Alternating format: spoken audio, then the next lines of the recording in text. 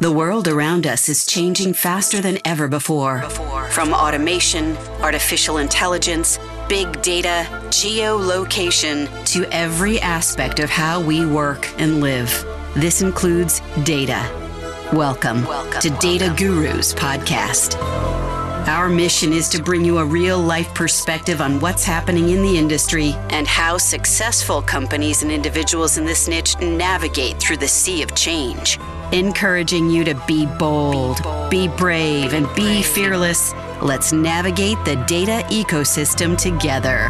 Welcome to the Data Gurus Podcast.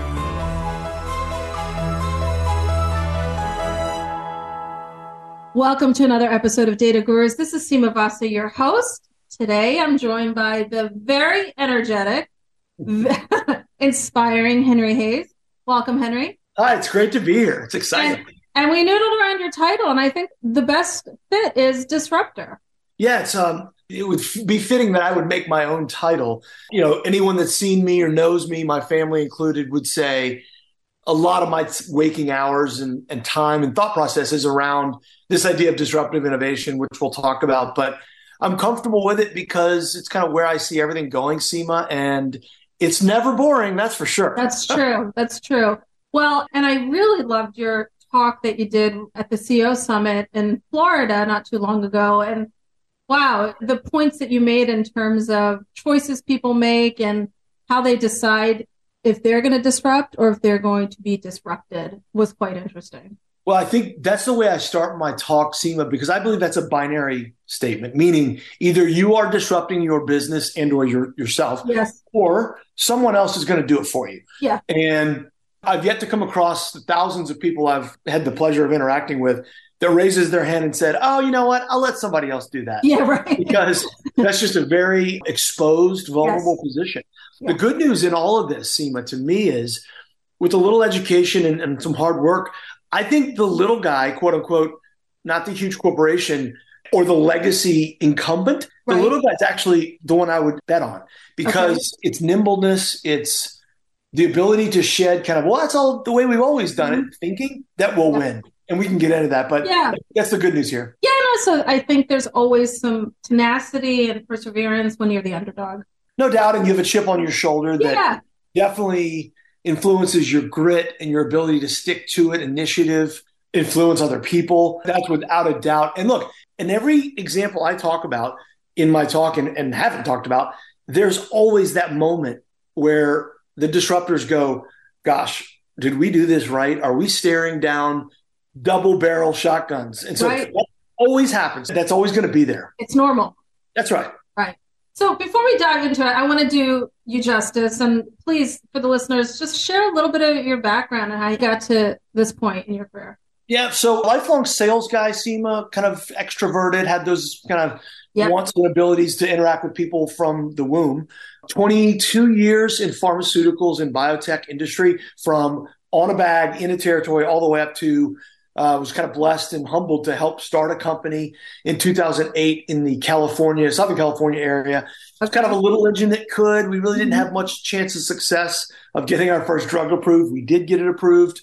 A company called Avanir. We ran it for about almost 5 years and kind of got out of the blue, got a call that Otsuka Pharmaceuticals, which is a Japanese company, was purchasing us. And that's always an interesting time if you've been on the build. You know, I was commercial employee number 2. At the time, it was a 35x multiple, that's pretty big in that space. Oh, yeah, for sure. So that happened. And in my young 40s, I was given kind of the blessing of time and resource. And then, okay, well, what's next? Right. And it was right around that time in my town. I live in Baton Rouge, Louisiana, that the Blockbuster video stores began to be boarded up. And, you know, that's a sight, Seema, if you're driving down the road and you look and you see that, it's a very stark sight. It's like a McDonald's or these bastions of our childhood, our dating life, our college life, and they're going away. So my intellectual curiosity combined with a lot of new time on my hands led me to find Clayton Christensen, who is really the godfather of the term disruptive innovation. Yes. He taught at Harvard for a long time and really was just a seminal thinker around this idea of, look, emerging technology is not slowing down, it's speeding up. Now you match that with radically new business models, and what you have are disruptors entering traditional industries that don't look like the legacy players, and they have effect to enter and quickly flip those industries. So I thought that was fascinating. Down to the personal level, Seema, when I thought about that Blockbuster example, I thought there's probably a young man, young woman in their 30s that it's the manager. Maybe they have a small family. And back to our original statement, either you're disrupting your business or someone else will. That person got dictated to. Yes. So all of a sudden, their career was in shambles. And so now what? So I thought I can dedicate a good portion of the rest of my time to really kind of evangelizing about this. And look, what I just told you, that was almost 10 years ago. Now, that speech you saw in Miami, when I started it was kind of cute. There were the Netflix stories. Right. And now, Seema, I'd say there's a much higher level of urgency to say, okay, he's not just spouting off a theory. This is happening in my business. So I'm a little worried. What do I need to learn and how do I pivot? So it's taken on a different tone. I always say today's fast, tomorrow will be a little bit faster. But again, tremendous opportunity. I agree with you. And I think it's all about your lens, right? You can look at it and say, wow, this is really exciting times. I'm part of a radical shift in our society, our economy. Or you could look at it and say, holy crap, what am I going to do? And so when you talk to people, where are they in terms of that pendulum as it relates to disruption? It's a really interesting question. And the more I speak, the more my thesis, I think, is backed up, which is I like to speak at the executive level, right? Because those are the folks with the keys to the front door. Those are the folks that stay up at night and have different worries than most other people. Right. They also tend to be a little bit older, meaning they've been around the block a few times. Right. I think, Seema, the further we get away from whether it's our schooling or kind of our informal years, it's harder to process something new that does not immediately work for you. And my example was, and I'll tell you the story, I remember when I saw Uber for the first time. I was in Newport Beach, California with one of my sales reps. We had a dinner and I was paying the check and he said, okay, well, it's time for me to get my ride. And he looked at his phone. And I said, what are you looking at? And he said, my ride. I said, what are you talking about? Let me see that. So he showed me and I saw what appeared to be a little Monopoly car on a road. Yeah. And I said, immediately, now hold on a second. You're telling me that Dwayne in his Buick LeSabre will be here in 9 minutes and it's going to cost you, $13.12 to be home by 9:41 p.m.? And he goes, yeah. And I said, it'll never work. Now, I look back on that. Yeah. And this is what I do and who I am. And my brain, Seema was telling me, run. Yeah. This isn't for you.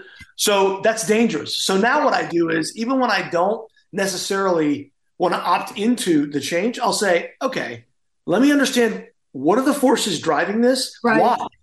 And then who stands to lose and win? And if I can kind of unpack it that way, really my choice is not as important. But what I haven't done is I haven't thrown up a wall. I'll give you another example. It took Marriott and Hilton, their board of directors, both of them, less than 30 minutes in a discussion. And you've been in plenty of boards in your life. Yes, These are smart people. It took them less than 30 minutes to say, wait a minute, why would anyone want to rent the Vasa's third bedroom? Never will work, right? Yeah. Because they had so much legacy thinking in their heads. So I think a lot of people subconsciously don't even know that they're pushing the change off. Look, I see this now with ChatGPT, and I'm sure we'll talk about that. Sure. But when you don't know the whole picture, the easiest thing to do is say, it's a fad, it'll never work, it's just for the kids. So there's a lot of that going on. The difference in the way that you just talked about processing it is interesting because one is very much personal and emotional and saying, I can't deal with this. I'm running. I don't want to know about this right now because, oh my gosh, fear, uncertainty, and doubt. But the way that you then said, you know what, let me think about this rationally from not myself in the center of it, but just looking at it objectively and saying, what's driving this change? Two very different ways of processing innovation in my mind. It really is. And it kind of gives you, it detaches from the emotion and the moment. Yep. Like, forget all that. Look, I think you saw the example, Seema, I used back to 1908 when Henry Ford came out with his first Model T. That was over 100 years ago. Right. And yet, we think today, well, gosh, the automobile is top 5 of really technological revolutions in the history of the world. And yet, there were still doubters years after that first one rolled off the line. And I don't look at that. I look at the why. Why were they doubting? I just think it's that their brains can't quickly process, hey, here's what's in it for you. Because I think as we get older, I think the subconscious level of us feeling embarrassed or vulnerable is a big time weakness. And so I think the evolved executive today says, okay, time out. Again, where is this coming from? Who's this for? Like Snapchat. That's not for me and you per se. Yeah. But if we can do that and just kind of unemotionally unpack it, boy, you'll be a whole lot further in the adoption curve. So true. So yeah, that's the way I look at it. It's really interesting. By the way, on the Uber thing, I was literally driving in an Uber and I thought to myself, I would have never thought 10 years ago I'd be driving in this car with some random person who is taking me to the airport. And it just dawns on you, like, people do change, right? Like, I didn't think I was going to be leverage Uber over time, but now it's inherent into our lives every day. Interesting. Another simplistic way to look at what you just said, Seema, what is this? If we just, for instance, let's take the cabs, frustrations. Yes. Did we love the experience we had in cabs? No. We didn't love that drivers were upset when we tried to pay with credit card. Yes. We didn't love waiting. We didn't love, waving our hands and they drove right on. But all the things, right? You live in the city for decades you've dealt with. And so when an alternative comes to market and they subconsciously, that's by design, by the way, they're taking down these frustrations one by one. Of course, we're going to opt in. Yeah. It's a little like another example I use is mobile banking. If you and I had a fiduciary product today and we said, you know what, we're not going to let people use their cell phones come on, that'd be the end of the product innovation, right? Yes. So I think an easy lens to put on this for people is, hey, is there a user satisfaction here? Would I like it if this existed? And in a perfect world, if you say yes, then you can understand where the innovation is coming from. Yeah. In that example, it's not necessarily about the technology. It's about solving a problem, and the technology is the enabler that lets you get there. And that's another way, I think, is another important way to think about technology, because you're right. I think a lot of people resist it. And in some ways, it really does enhance people's lives and customer experience to a certain extent. And here in America, Seema, it's the market will dictate. Yeah. It'll tell you whether that technology is good or not. Oh, for sure. Yeah. And so there's it'll be real clear over the winners and the losers. And you'll hear it all through social media and TikTok and everything else about what they like and what they don't like.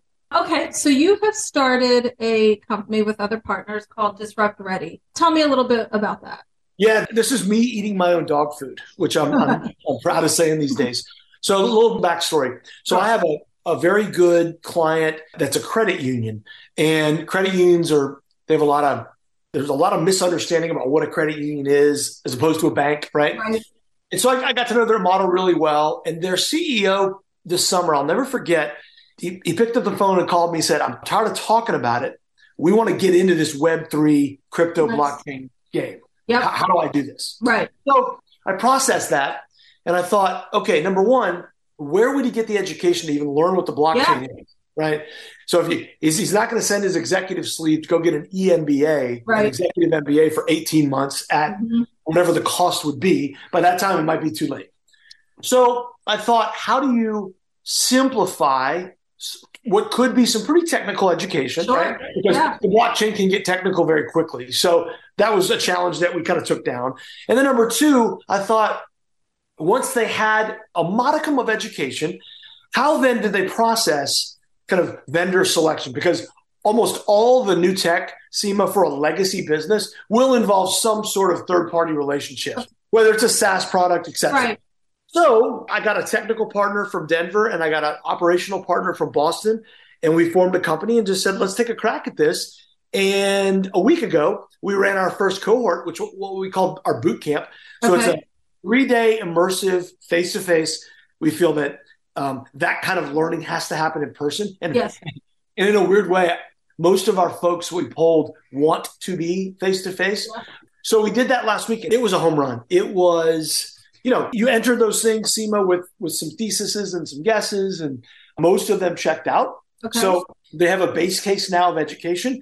The second phase of that business is now based on what their short-term goals are, helping facilitate connection to the third-party tech players that match what they want. And so at that point, look, executive teams can, line up vendors and make a choice, right? That's what they're good at. So Disrupt Ready is kind of holding the hand of legacy executives, crossing a pretty shallow river, but they think it's deeper. Right. And then once they get on the other side and say, okay, how do we get you in the game? How do we not take this from theory to actual application?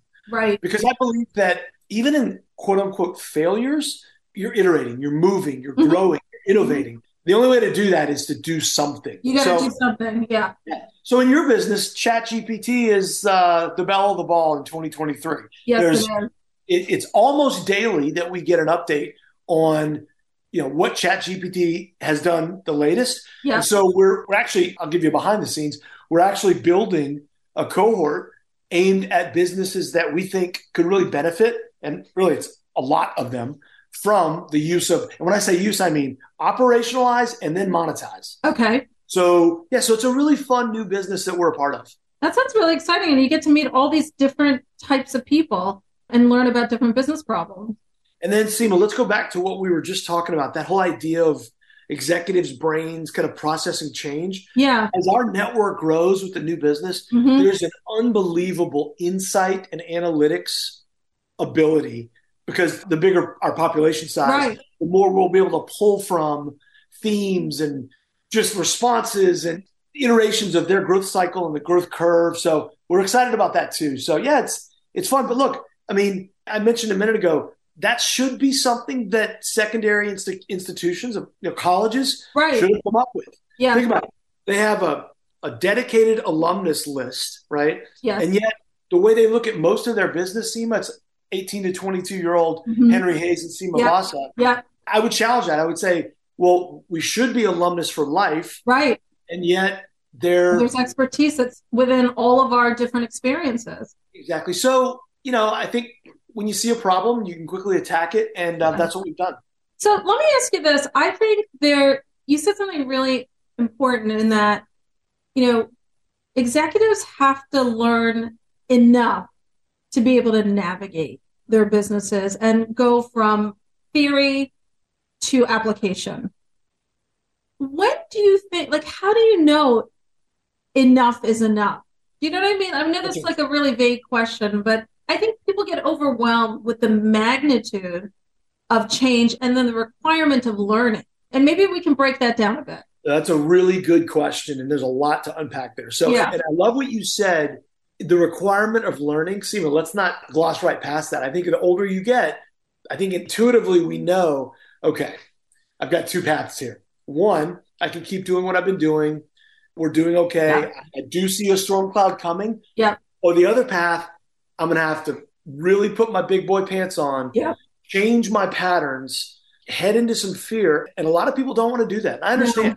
Yeah. I don't want to make light of that. And I have empathy for that decision because it's a change. So, but back to your question, how do you know? Well, there's no blood test or finite scale. Right. We are coming up with what we call the Disruptive Innovation Index, which tries to give a sense of, based on multifactorial questions, where are you on the curve, both company-wise and individual? But I can tell you the way we designed Disrupt Ready is with adult learning principles in mind, i.e., Seema, can you, once I teach you what the blockchain is, I want to hear you teach it back to me. Then let's talk about where you might have, we can smooth that out and then do it again. Yep. And then we'll do things like, let's talk about where it was invented. Why was it invented? Who invented it? Things like that. And I think it's weird. You get a cadence in the teachings where heads start nodding, notes start being taken. Right. And then you start talking about use cases outside of your industry and then inside. Yes. And that's when the cold water really hits your face, right? Yeah. To go, look, you're probably a little bit further behind than you think. Yeah. And the other thing, Seema, I think I said this earlier, the barbarians at the gate do not look like me and you. Yeah. They're, in other words, traditional bankers, folks who played in education, the healthcare space. Oh, Lord. The healthcare players that are coming to unseat the legacy businesses are radically different and have a radically different business background than the incumbents. And that also kind of gives a sense of urgency to that learning. I think the important thing is when you get what you feel is, okay, I've got enough. Yeah. You got to get what we call a house view. So what's the 1 page, 2 page, hey, under this business roof, this is what we know of the technology. Right. And here's what we think the impact to our business will be. And so at least there's a thesis, and that plays really well with the board. Yes. It plays well if you're publicly traded. That's just and here's the other thing that's a little bit maybe secondary, but I think it's big. As you're going through this as a company, Seema, ask yourself the following question. If you're a talented young individual trying to kind of pick the best new opportunity for yourself, and you see that part of a company's DNA is we've got an innovative curiosity about our company. Here's what we're doing currently. Are you going to be attracted to that? Or do you want to go to a company that says, we're not really interested in that. We're interested in the way we've done things. We've been pretty successful. Obviously, the answer is the first. Sure. You're going to be attracted to a sense of innovation and not status quo. So I think there's a component of recruiting that can also really be helpful here. I really do love the idea of having enough learning and then coming up with a thesis as to how you think technology or whatever the change is will play out in your business, because at least you can, maybe this is the researcher in me, accept or reject different possibilities. And it kind of, again, it breaks it down into a little bit of a non-emotional framework versus this big, huge sea of ocean, this ocean of change, and how do I fit? So I love that for executives and business leaders. I think it's hugely helpful. Let me ask you, I think for us as leaders in industry or in different segments of where we integrate, learning has to be a bigger component of our time. What do you think of that? I could not agree with you more. I think there's going to be a day, Seema, in society, I don't know when that's going to happen. Hopefully I'll be around to see it, where we look back and our children, our grandchildren go, let me understand this. You're telling me that your formal education happened when you were age 5 to about 22, and that was it? And they asked that question, Seema, with a kind of a bias towards that's ridiculous. And I would agree. Yeah. So, look, I mentioned a moment ago, education, this is tried and true, the fact that after World War II, we needed people on those assembly lines, so reading, writing, and arithmetic, stamping out, and it served its purpose. Clearly, that should be changed. Yes. And the idea of individualistic learning paired with, I think, some old school apprentice ideas, right, are going to be in vogue. Forced innovation, that was COVID. Look what it did to the educational system. My goodness, it's amazing. It made them close their doors. Yes. And try to do what they set out to do via technology. And so we saw some gains. We also saw some things that don't work. We didn't like. But I think you're so right. I think as executives, I think there's a vulnerability there to say, look, I know some, I don't know a lot. Right. So I've got to seek wisdom in other areas. And a lot of times that's younger people. It's so I just think that if that's how you're wired, I think a lot of people are going to be attracted to that. Yeah, totally agree. Henry, thank you so much for joining me today. I could talk for 2 more hours with you, but I appreciate you taking this time and look forward to keeping in touch with you. My pleasure, Seema. Anytime you want me back on, just let me know. I will, for sure. Thank you. Okay. Teams are in flux, but you still have to get your research in field. Partnership with Paradigm Sample means you get our expert focus on every detail of your project. We have access to over 1 million consumers and many business professionals who are eager to voice their opinions and participate in traditional and non-traditional online studies, whether it comes to sampling, programming and hosting services or consultation. We are agile and quick to meet your needs. Visit ParadigmSample.com today. Thank you for tuning in to Data Gurus Podcast. This episode has ended, but your exploration doesn't have to. Head over to www.dataguruspodcast.com and access all the resources and links mentioned in today's show. You'll also find bonus content available to our podcast listeners exclusively. That's www.dataguruspodcast.com. Until next time, be bold, be brave, and be fearless.